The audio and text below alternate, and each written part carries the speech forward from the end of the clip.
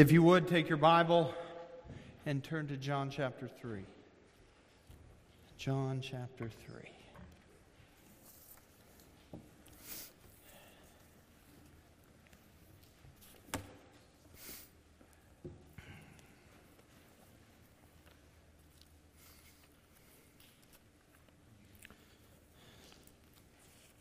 So thankful to hear your voices this morning.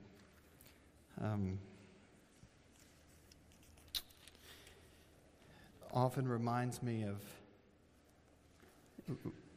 when Peter is asked if he's going to go away too, and his response is, where am I going to go? You have the words of eternal life.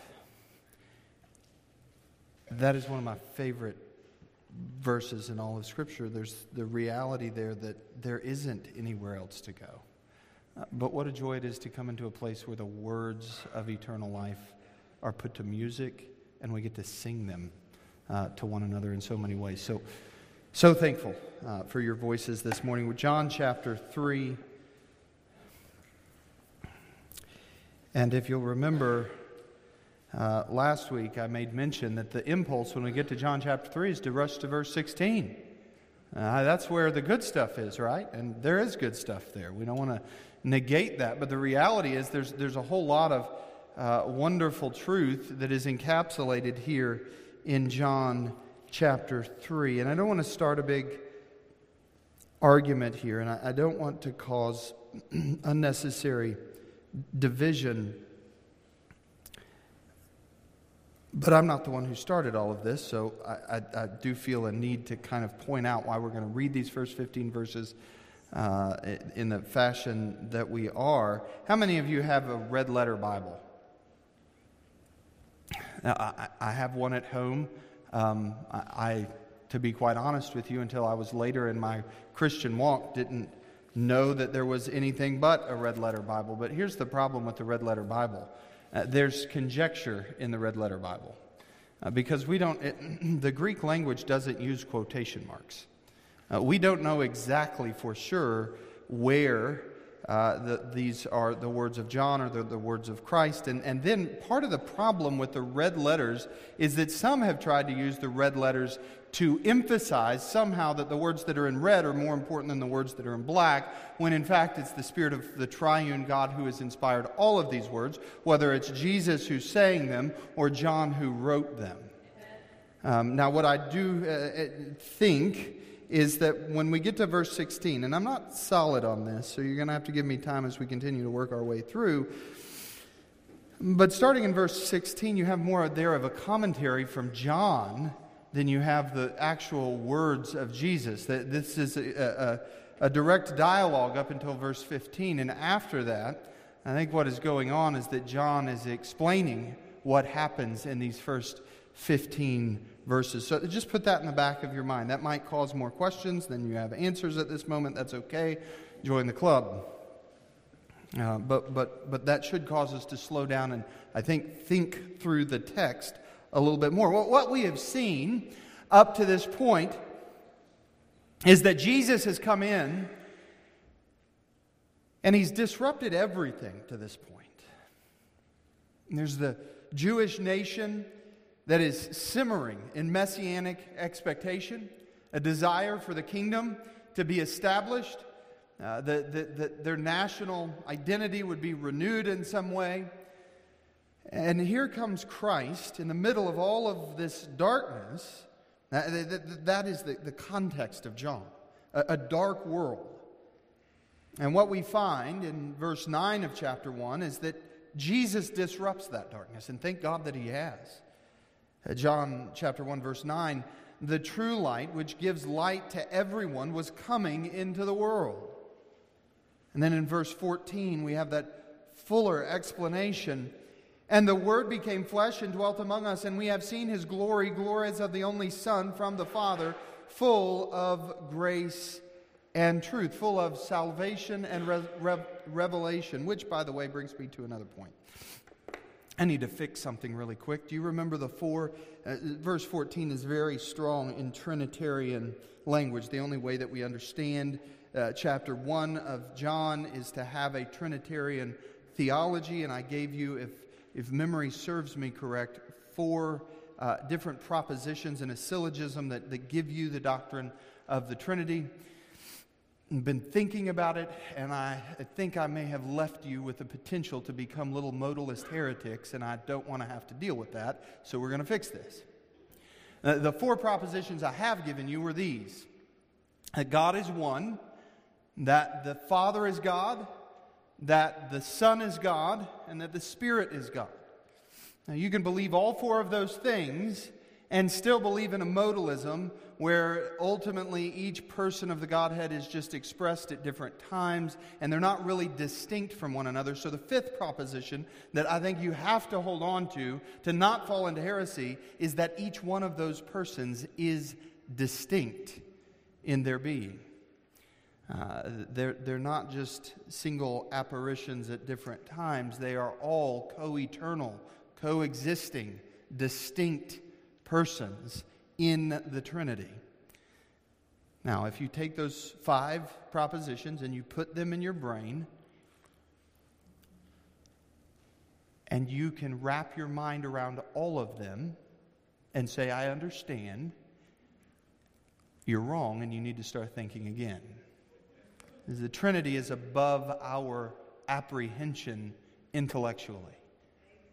And I think that should tell us something about who the living God is. But what we have here is that Jesus has come into the darkness, and He is the full revelation of the salvation that God had planned before the foundation of the world. And then in verse 29, of course, John the Baptist points that Jesus is the only propitiator. He is the only one who can bear the sins of man when he says, behold the Lamb of God who takes away the sin of the world. Now, that's not a universalist statement. Again, that is a statement that He is the only way that we can be reconciled to the living God. He is the only sacrifice that completes the sacrificial system.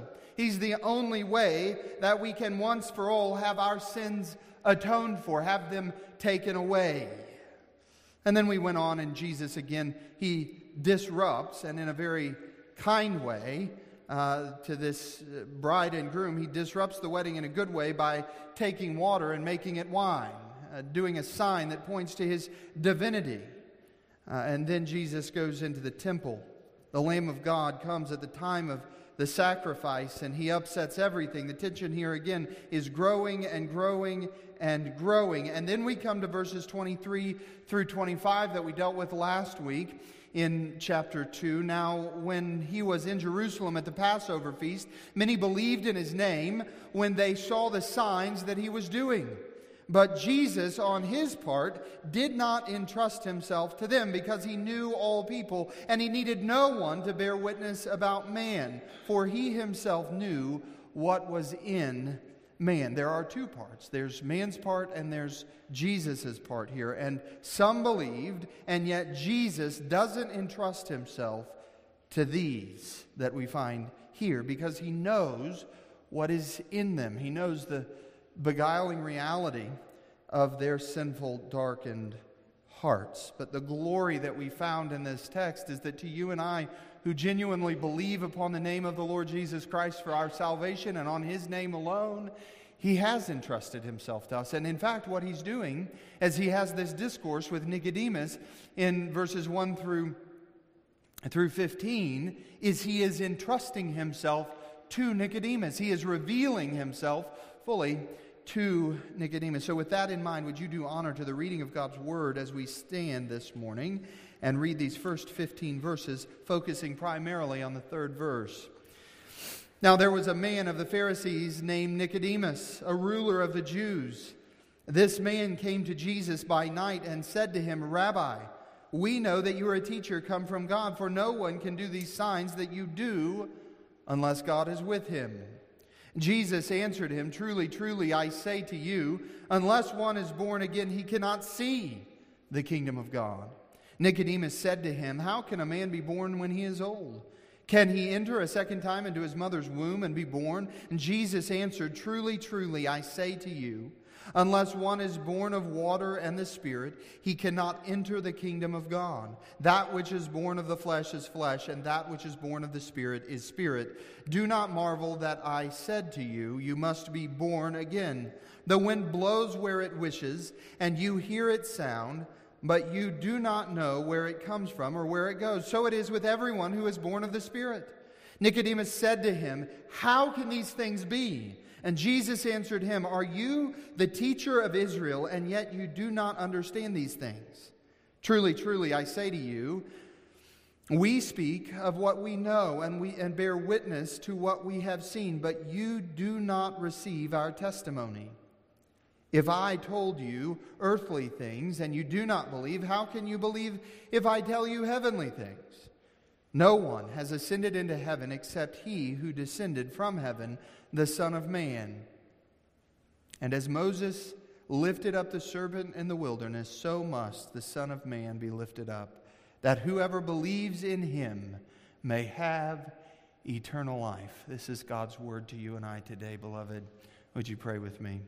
Father God, we come before you so thankful for your grace, so thankful for your word, so thankful that you've entrusted to human sinful hearts the message of the gospel. So thankful that you have taken us from darkness into marvelous light, that we understand the joy of knowing you, of communing with you, and of living our lives to glorify you. Father, would you write these eternal truths on all of our hearts? In Christ's name, amen. You may be seated. Now again, we've been rushing through the text to this point, and so I'm going to pump the brakes just a little bit here and deal with a verse. Tempted just to deal with a word. Here what we have is a bold declaration in verse 3 of the problem that humanity faces apart from the grace of God. Jesus answered him, truly, truly, I say to you, unless one is born again, he cannot see the kingdom of God. And what we have in these 15 verses is a declaration of the gospel in its fullness. Now, we need to remember that John chapter 3 isn't where the gospel enters in. Again, if we're too impatient, and if we're just living on the heels of the syllabubs of modern type religious thinking, we're going to think, boy, the gospel is really in John 3:16, but he takes a little while to get there. That's not true. Again, John begins with a punch. He begins by claiming and asserting the reality that Jesus is the pre-incarnate second member of the Trinity, the one by whom all things are made. And in verse 13, we have a clear and explicit explanation of what we find in verse 3 in chapter 3. And that is that we all must be born again. In verse 13 of chapter 1, John writes, we are who were born not of blood, nor of the will of flesh, nor of the will of man, but of God. The gospel is right there in chapter 1. The good news that it is God and God alone who regenerates the fallen hearts of men and builds his kingdom for his own glory is found right there. We don't have to get into verse 3 to see that there is a need for the regenerating power of God in our lives. And some might think, well, maybe this is the first time that we've even understood that reality, that we need the gospel. Friends, Genesis chapter 3, verse 15 gives us the cue of the reality of the gospel. Well, one of the things when we come to John that we can't forget is the reality that God sending his Son into the world was not his plan B. It was not the oops of the cosmos when Adam sinned and God said, oh no, we need our backup quarterback. Jesus, you're going to have to go do something. That's not what's going on here. The reality is, Jesus is before all things, and everything that is came into being so that we could see not only that God is creator, but also that he is redeemer.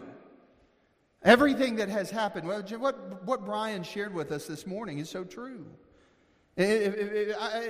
Listen, I've heard people from time to time say, when I get to heaven, I'm going to find Adam and I'm going to give him an earful. Because all of this sin wouldn't have had to take place without Adam. And that's true, and that's real. That there is on the man's responsibility side of that, that's true. But on the other side of that, the reality is, in some measure, we can thank Adam because we know Jesus as Redeemer because of the reality of the fall.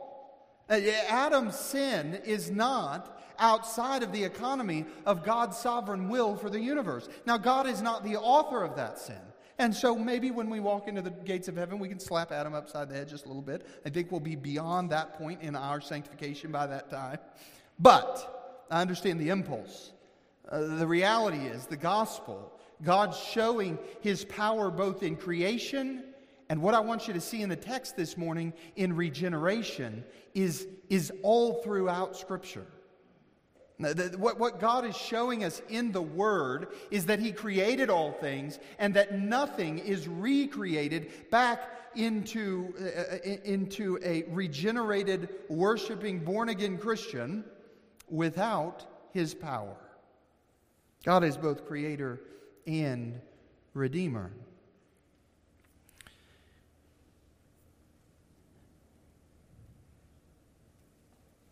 Ultimately, what we find here in verse 3 is a context of who we are and what is in each one of us apart from Christ. When we read verses 24 and 25, but Jesus on His part did not entrust Himself to them because He knew all people, and He needed no one to bear witness about man, for He Himself knew what was in man. If you read those verses and you think, boy, I'm glad that's about all of those bad guys out there and not about me, you've missed the point of that text. What is in Adam and what is in all of us, this side of east of Eden, is sin, is depravity, is wretchedness. And here we've seen in the text last week, we've seen who Nicodemus is, that he's not just some random religious person, but here is Nicodemus. Nicodemus of all people. I mean, the star religious person of his day in some sense, a ruler, a member of the Sanhedrin, a Jew of Jews, a very notable person. This isn't just, oh, there's Nicodemus. We've heard the name Nicodemus, and probably out of context so much that we misunderstand the tension that again is building here.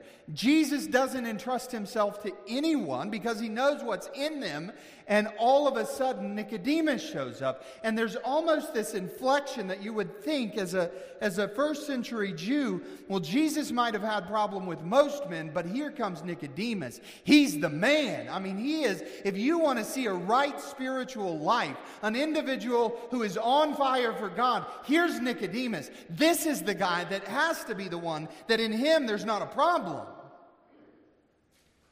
But there is a problem. A major problem. So we see a religious man, a leader of the Jews, an individual who was known, but Jesus knows what is in Nicodemus as well.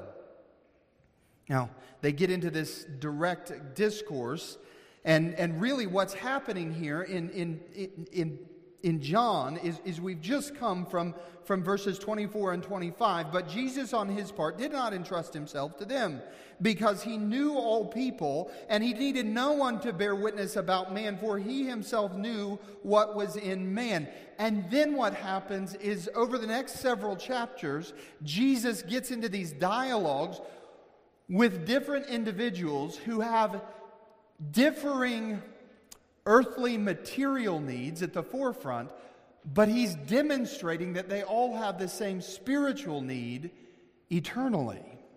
We have Nicodemus in these 15 verses we're dealing with here. We have the Samaritan woman in chapter 4, the first 26 verses. We have the Gentile official in verses 43 through 53 of chapter 4. We have the man at the pool of Bethesda in chapter 5, the first 15 verses. He's showing us what is in man by interacting with them. And so what we have here at the beginning in verse 1, now there was a man. And again, not just any man. This is Nicodemus, a knowledgeable man, a powerful man, a Jewish man, a righteous, law-abiding man. And the Jewish mindset was that they had been given the law through Moses. This was a big deal. And Nicodemus was one who who was concerned with abiding in the commandments of God. He's a religious man. Nicodemus here again comes by night, and here is such a righteous, powerful, knowledgeable, religious man, and he's coming under the cloak of darkness. And there has been left throughout the ages of the church a lot of conjecture about the reason that Nicodemus comes at night. Is it because he's trying to hide from the other Pharisees or the Sanhedrin? Is it because of urgency in his heart and his desire to question Jesus? Again, I think he comes cloaked in darkness because there is a nod here to each one of us about the problem in even Nicodemus's life, that he has to face his own spiritual darkness, his own depravity. Verse 2 tells us, this man came to Jesus by night and said to him, Rabbi, we know that you are a teacher come from God, for no one can do these signs that you do unless God is with him. He says, we know and we've seen the signs. Now he falls short, and Nicodemus he's a really good relational individual. He knows how to lean into the conversation. Here is this miracle worker teacher that has upset the entire nation. He's just starting in his earthly ministry, and Nicodemus kind of just leans into the conversation, telling him kindly, we've seen the miracles, or we've seen what you've done. And what he's doing is he's starting to lean into the conversation, and he's trying to do it graciously. The problem is here that Nicodemus is falling short of the full profession of declaring Jesus to be the Son of God. He's giving him the title of teacher or rabbi, but he's not pointing to the reality that he is, in fact, the incarnate Son of God. And so Jesus answers him in verse 3, Truly, truly, I say to you, unless one is born again, he cannot even see the kingdom of God. Now what is remarkable is that Nicodemus hadn't asked anything to this point, and Jesus gives an answer. Now there's an implied question. It is this, that Jesus knew, and here is what I think is fascinating about your Bible if you are understanding what's going on. We've just been told that Jesus understands what is in the heart of man. And Nicodemus says, we know that you're a teacher, that no one can do these signs. And what is welling up in his heart are these implied questions. Jesus can see the questions before Nicodemus even speaks them, so we don't need them. Jesus will just answer the question before Nicodemus asks the question.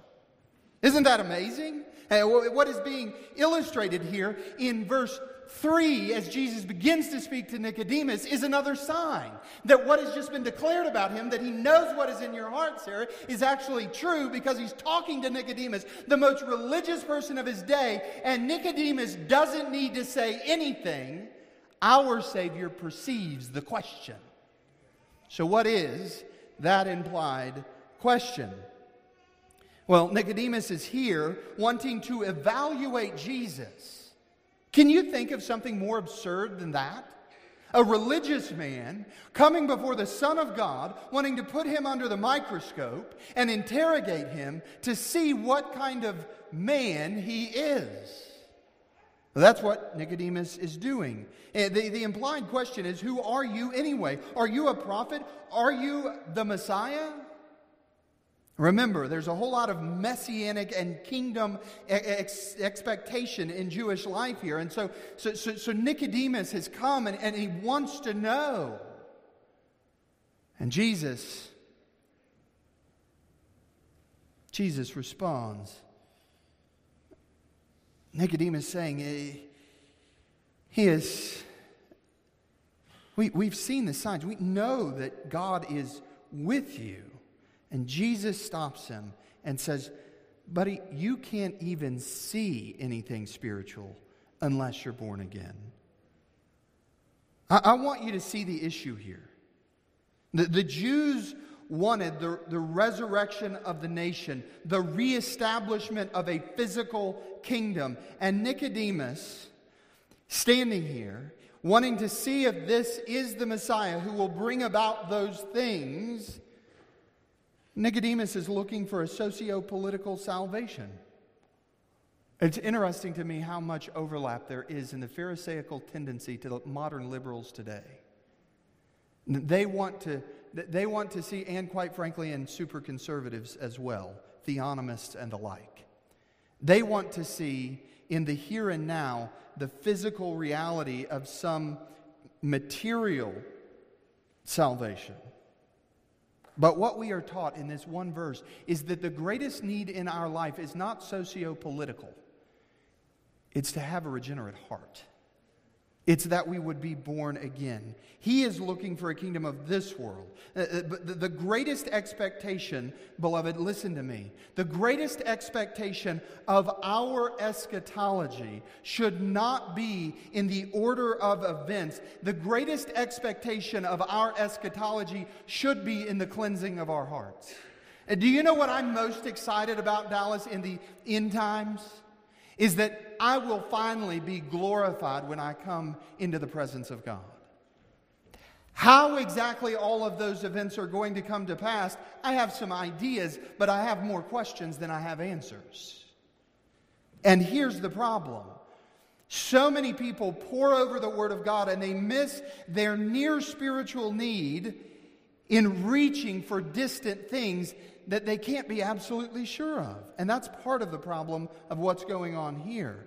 Because God had already told His people the end of what He was doing, and that is to make a people for Himself. In Ezekiel chapter 36, we find these words, I will sprinkle clean water on you, and you shall be clean from all of your unrighteousness. And from all of your idols I will cleanse you, and I will give you a new heart, and a new spirit I will put within you. And I will remove the heart of stone from your flesh, and give you a heart of flesh. And I will put my spirit within you, and will cause you to walk in my statutes, and to be careful to obey my rules. You shall dwell in the land that I will give to your fathers, and you shall be my people, and I will be your God. And I will deliver you from all your uncleanness. Now there is in that text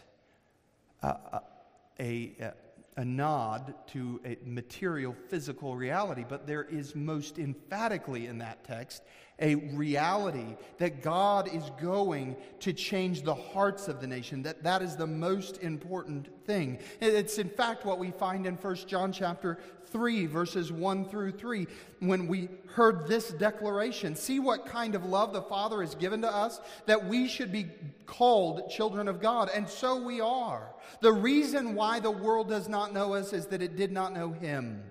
Beloved, we are God's children now, and what we will be has not yet appeared.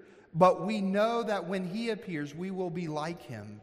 You see that eschatological drive to what John is saying? When we see Him in the final day, we will be like Him. The impulse, the emphatic nature of the text is not about the material on the outside. It's about the reality that we all need to be transformed.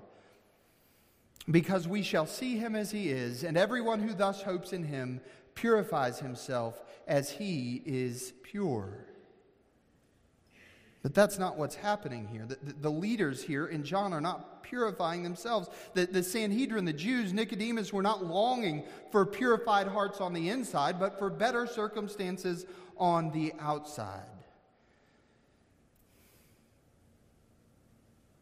To someone like Nicodemus, to perceive the kingdom of God in this first century context meant that that ultimately you would experience eternal life at the end of the age.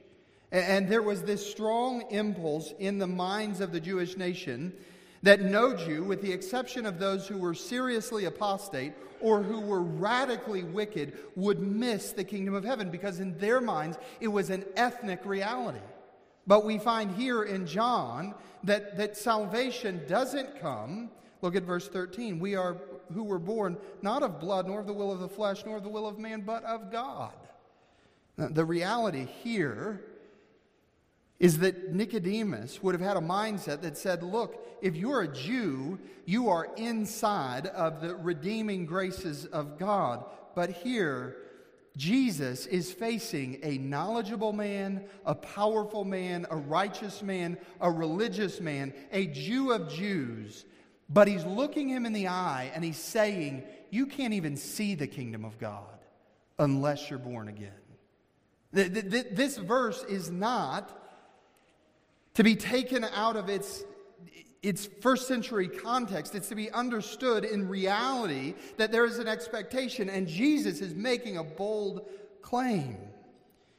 You can't even see the kingdom of God unless you are born again. You have a deep need to be regenerated, Nicodemus. Well, what we find here is what we have already been told in Isaiah chapter 64, that all of our good works, whether it's in knowledge or power or righteousness or being religious, all of that is stained with sin, and we are separated from a holy God. We have all become like one who is unclean, and all of our righteous deeds are like a polluted garment. We all fade like a leaf, and our iniquities, like the wind, take us away. Jesus confronts this man who was good and righteous and holy in his own power, and he says, you can't even see the kingdom of God. And what's interesting, again, in the back of your mind, remember, Nicodemus is showing up to be the spiritual authority to discern who this Jesus is. And what Jesus is doing is he is flipping the tables on Nicodemus. He's saying, you come to ask questions of me, but you can't even discern the least spiritual truth without being born again. Now, this is explosive. This is radical. This is the equivalent of someone who was the guy that several election cycles ago, was it Plumber Joe that got elected? I can't remember. Who was that guy? It's like Plumber Joe. Let's just take Plumber Joe for the analogy. It's like he gets a plane ticket and he flies to Rome. He goes to the Vatican and he meets Brother Pope. Brother Pope. That would be a Baptist inflection if there ever was one. I was asked when John Paul II died, I just said I wanted to go into the ministry, and somebody said, would you like to be the Pope? And I said, I don't think they could handle me over there. That would unfold rather oddly if I was there. We would have fried chicken for the first time in the Vatican as a Baptist, and a potluck, but anyway. What is happening here, before I digress too much, is this is a common individual. Jesus was not viewed as the Son of God at this point. We have the benefit of John chapter 1 leaning into this, but you have to put yourself in this moment. And here is this carpenter, and he's walked in, and it's almost like Plumber Joe has walked into the Vatican, and he upends the Pope. He kind of shows that the Pope is inadequate, which he is, in understanding spiritual truth.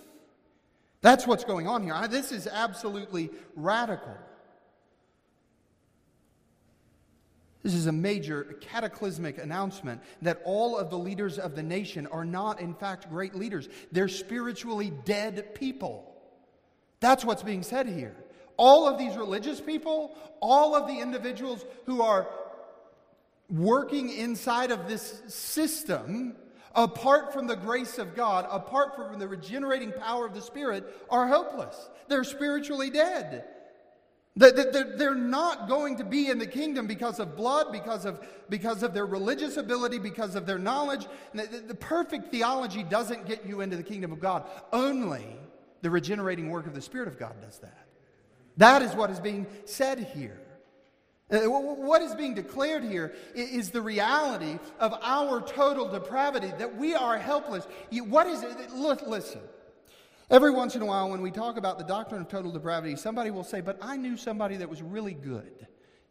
Terry's a really nice guy. Bill, he did a lot of good deeds. Let me tell you something. Nicodemus was that man. He was probably kind. He was intellectual. He was everything. He was the man of all men. And he shows up in the face of Jesus, wanting to see who this Jesus is. And Jesus perceives the questions in his heart. And what he finds in his heart of an individual who outwardly looks so righteous and so good is nothing but putrefying spiritual rot that cannot even see the kingdom of God. And he's the one who's been proclaiming the kingdom of God. That should be a warning to every one of us. That we have to humbly come under the text. That we have to humbly submit and not just pontificate what we think about the kingdom, but that we must be born again to see the kingdom of God. And what an interesting declaration of the doctrine of total depravity that we have here. I love catechisms. And I love all catechisms. The Heidelberg here has this question. But are we so corrupt that we are totally unable to do any good and are inclined to all evil? And here's the answer to the question. The question, are we so corrupt that we are totally unable to do any good? That is good that is not stained with sin. And are we really inclined to every form of vice and evil? And the answer is beautiful, and it is taken from the very verse we're dealing with this morning. Yes, unless we are regenerated by the Spirit of God. Unless God does a miraculous work, as Jesus is doing all of these lesser signs of turning water into wine, of cleansing of the temple, of interacting with and all of these signs that are not enumerated but are inflected in the end of chapter 2. The greatest of all signs is that the Spirit of Almighty God takes an individual sinner and regenerates him or her into a saint. And that's what Jesus is talking about here. Our greatest need is that we have all fallen short of the glory of God, and no amount of intellectual argument, no religion, no ceremonial, no law. This is one of the things that drives me crazy in our day. Let me just take a short excursus here. There's a whole group that says we need to reenact the moral implications of the law. And I don't want to get too deep into this, but theonomy. That ultimately, and part of this flows out of a postmillennial eschatology, that we need to establish the kingdom through setting up all of the laws. These people had all of the laws. They were in place. It didn't work. Why do you think it's going to work for you? It won't. I think it was John Rogers, and I'm going to butcher his statement, but he basically says this: that we impugn the living God by saying that he needs a metal sword, that is the sword of the government, to complete the work of his kingdom that he is in fact going to do through the work of his Spirit, the Word. God doesn't depend on us getting our governmental structures set up right. He doesn't depend on our little schemes. In fact, you know what happens when we come up with little schemes that are just going to bless God in our own thinking? They generally blow up in our face. What we need is to be born again. The reason here, this verse is the reason why I'm not a theonomist. I'm a conversionist. You can have all of the right laws, Dallas. You can have every single law ascribed rightly. You can exercise the sword of the state in accordance with all of those laws, and not one person is going to heaven because you do that. The purpose of the law is to reveal to our sinful hearts that we're not able to keep the law. If Nicodemus, Brian, had understood the law appropriately, he wouldn't have shown up in the darkness of his heart thinking that he was a righteous man. He would have understood through conviction of the law, this is too great of a weight for me, I am undone. One of the interesting phrases that I find Jesus saying throughout Scripture to religious people is, have you not read? All the time. That should be an encouragement to each one of us to read our Bibles and to read it faithfully and carefully. Amen. Friends, apart from Christ, we all have a great spiritual need. And somebody's going to say, well, so you're saying that this is the first place, John chapter 3, verse 3 is the first place where we see the doctrine of total depravity? No way. The whole Bible speaks of this. And in fact, the first time that I could find is in Genesis chapter 6, verse 5. You'll remember this verse. The Lord saw the wickedness of man was great in the earth, and that every intention of the thoughts of his heart was only evil continually. Argue your way out of total depravity in that verse, and I promise you, you will demonstrate hubris in doing so. We all have a great need, and it cannot be fixed by anything human. No learning, no religion, no works, no decision will ever save us. Jesus does not turn to Nicodemus and say, as Nicodemus is wondering, is Jesus the Messiah? Nicodemus doesn't turn and say, brother, would you fill out this card and pray this prayer after me? He doesn't do that. Because Jesus, the God of the heavens, doesn't need you to fill out a card, and He doesn't need you to make a decision. He will regenerate your dead soul, and then you'll make the decisions that He intends for you to in His providence and in His timing. We all need this spiritual grace of being regenerated, being born again. Jesus says to Nicodemus, you can't even see the kingdom unless you are born again. Jesus says, if you are going to know me, this is what's interesting. Here comes the man with all of the Bible knowledge. Y'all got to see this. This is the guy, this is the Bible answer man. Hank Hanegraaff hadn't shown up yet, and he's a nut anyway. Here is the Bible answer man, and he shows up to the Word made flesh. That's what's going on here. And the one that thinks he has all the answers interacts with the Word incarnate, and the Word incarnate turns and says, son, if you're going to know me, you need to go back to Sunday school. You're going to have to be born again. You have to start at a base level because your perception of the Scripture is patently false. It's wrong. You've missed the entire intention of the Old Testament because the entire intention of the Old Testament is standing before you today. All of Scripture points to Jesus. Jesus is the fulcrum of all of the redemptive narrative. Think about that reality. Here is the teacher of the Jews, an absolutely righteous man. He knew the Word, but ultimately what we find, until you are born again, you can't come to a right conclusion about the Old Testament. You have to interpret all of the shadows of the Old Testament in light of the substance of Christ, in light of who He is. Until you see Jesus, you can't understand the Word clearly. It absolutely drives me bonkers. Sarah has learned graciously when to turn TV programs off in my presence. And one of them is if you have some Christian program where they hire a rabbi who claims not to be a Christian to open the Old Testament and explain it to the church. What? That's like asking Nicodemus prior to regeneration to giving the sermon on a Sunday, on the Lord's Day. That's insanity, friends. Because you can't understand what the Old Testament is saying until you see the substance of who the Lord is. Jesus is the point of every text. Cynthia was telling me earlier this week that Brother Brillhart liked to say that you could cut the word anywhere and it would bleed. And isn't that true? Everything points to Christ. Everything leans in that direction. And if you want textual proof of that, you remember the interaction with those on the road to Emmaus in Luke chapter 24? I'll read this to you. That very day, two of them were going to a village named Emmaus, about 7 miles from Jerusalem, and they were talking with each other about all the things that had happened. While they were talking and discussing together, Jesus Himself drew near and went to them, but their eyes were kept from recognizing Him. And He said to them, "What is this conversation that you are holding with each other as you walk?"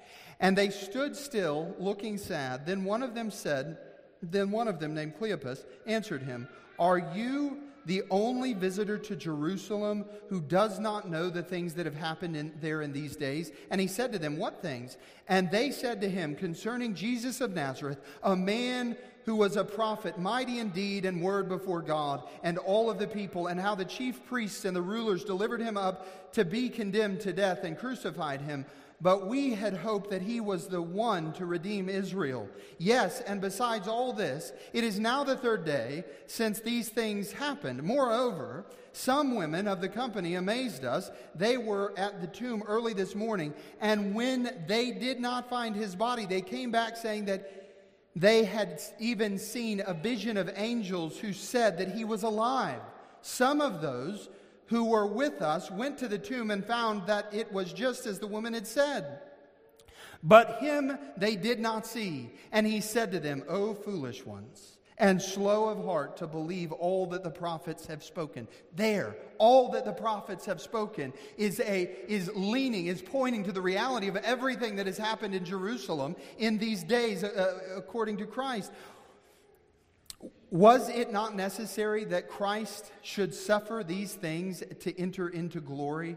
And beginning with Moses and all of the prophets, he interpreted to them in all the scriptures the things concerning himself. And then you'll remember the climactic declaration that they make after Jesus departs from them in verse 32. They said to each other, "Did not our hearts burn within us while he talked to us on the road, while he opened to us the scriptures?"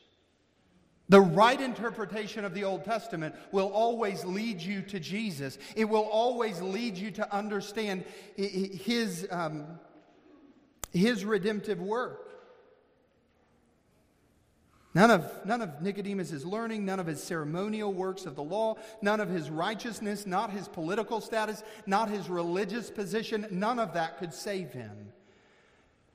What John chapter 3 stands this morning to tell you and I is that none of our filthy works can save us either. It would take a miracle of Almighty God for you to see the kingdom of God.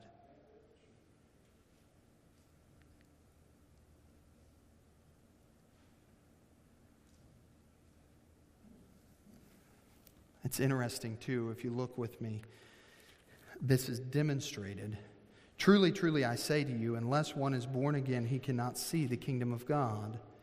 And Nicodemus asks in verse 4, look at what is being said here. Ultimately, what we find in Nicodemus' response is a validation of what Jesus is proclaiming. Because Nicodemus, in all of his learning, hasn't come to learn the truth, and he doesn't even understand what Jesus has pronounced in verse 3, you must be born again. In Nicodemus' mistaken understanding of Jesus' declaration of being born again, he thinks that Jesus is talking about chronology and biology. Here is this brilliant man, this scholar par excellence. And Jesus says, unless you're born again, you can't even see the kingdom of God. And this dear man's mind goes to chronology and biology. Birth happens in an order. There's 9 months of gestation. Then the baby gets here. It grows. And he's thinking, do I have to... And this is rather crass. Do I have to go back into the womb a second time? And how does this work? How do I go back in time and be born again? How can a man be born when he is old? Again, chronology. Can he enter a second time into his mother's womb and be born again? But what Jesus is saying is not a chronological or biological statement. It is a spiritual reality. What Jesus says is, unless you are fathered, unless you are begotten, unless you are regenerated, and the word here, again, to us, even in our language, there's a connotation of that chronology. Unless you are born a second time. And ultimately it is a second time. There is a chronological sense in some ways, but the underlying Greek here doesn't lend itself to chronology. It lends itself to where the new birth comes from. The word again means from above. Unless one is born from above, he can't even see the kingdom of God. The issue isn't time. The issue isn't biology. The issue is redemption from the hand of a sovereign God.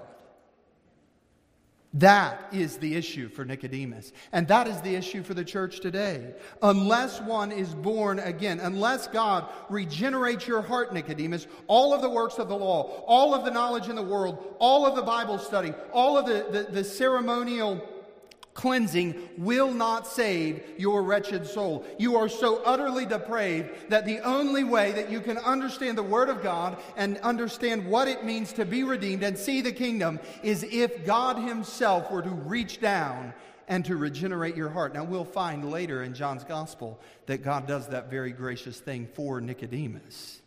But it's not because of anything that was in Nicodemus. It's only that Nicodemus would stand as a sign to you and I that none of our works, none of our ability, none of our knowledge, none of our theology saves us. Only the grace of God redeems fallen men. I was listening to a tape of Brother Brillhart. You won't believe this. I had Robert Franke go get me the box of cassette tapes. For those of you that don't know who Brother Brillhart is, he was a faithful man who pastored here for 30 years. And I had not had the opportunity to hear him preach until I got these cassette tapes out. That was also a nostalgic exercise, putting the pencil in and rewinding. That was cool. All of the teenagers and kids in here going, what? And you're listening, praying that the machine doesn't eat the tape the whole time. I mean, it's a whole spiritual experience to play cassette tapes. Anyway, the first tape that I popped into the cassette player, the very first words that Brother Brillhart says in 1978 is, well, we've been talking about the signs of Jesus in John's Gospel, chapter 2. I'd like to turn back with you there today. And I thought, all right, Lord, I'm listening. It didn't just so happen that that was the tape without a label that I stuck in this machine and out came where we are. This is by divine appointment. And here is Brother Brillhart's statement that's so endeared to my heart. He says, I submit to you that the regeneration of a spiritually dead soul, the changing of a sin-loving heart and life into a born-again child of God who desires righteousness and who will live for and serve the Lord Jesus Christ, that is a greater miracle than the raising of Lazarus. God is still a miracle-working God today. May we give Him glory that is true. And here's the question for each one of us. Have you been born anew? Have you been born from above? Has God taken, and it's never expressed by religious ceremonial things you've done. I ask people from time to time, are you a Christian? When I'm in the hospital and other places. Oh yeah, yes, I made a decision when I was 5 and I've been baptized. None of that will save you. The question is, has God taken a heart that loves all of the things of this earth, even if they're religious, even if they're good, the things that are fallen, that are fleshly, that are earthly, has He taken your heart from loving those things to loving His name and to being willing to lay down your life for His kingdom and His glory? And if you can answer yes to that, then my friend, you have been the very object of a miraculous work of God. Would you pray with me?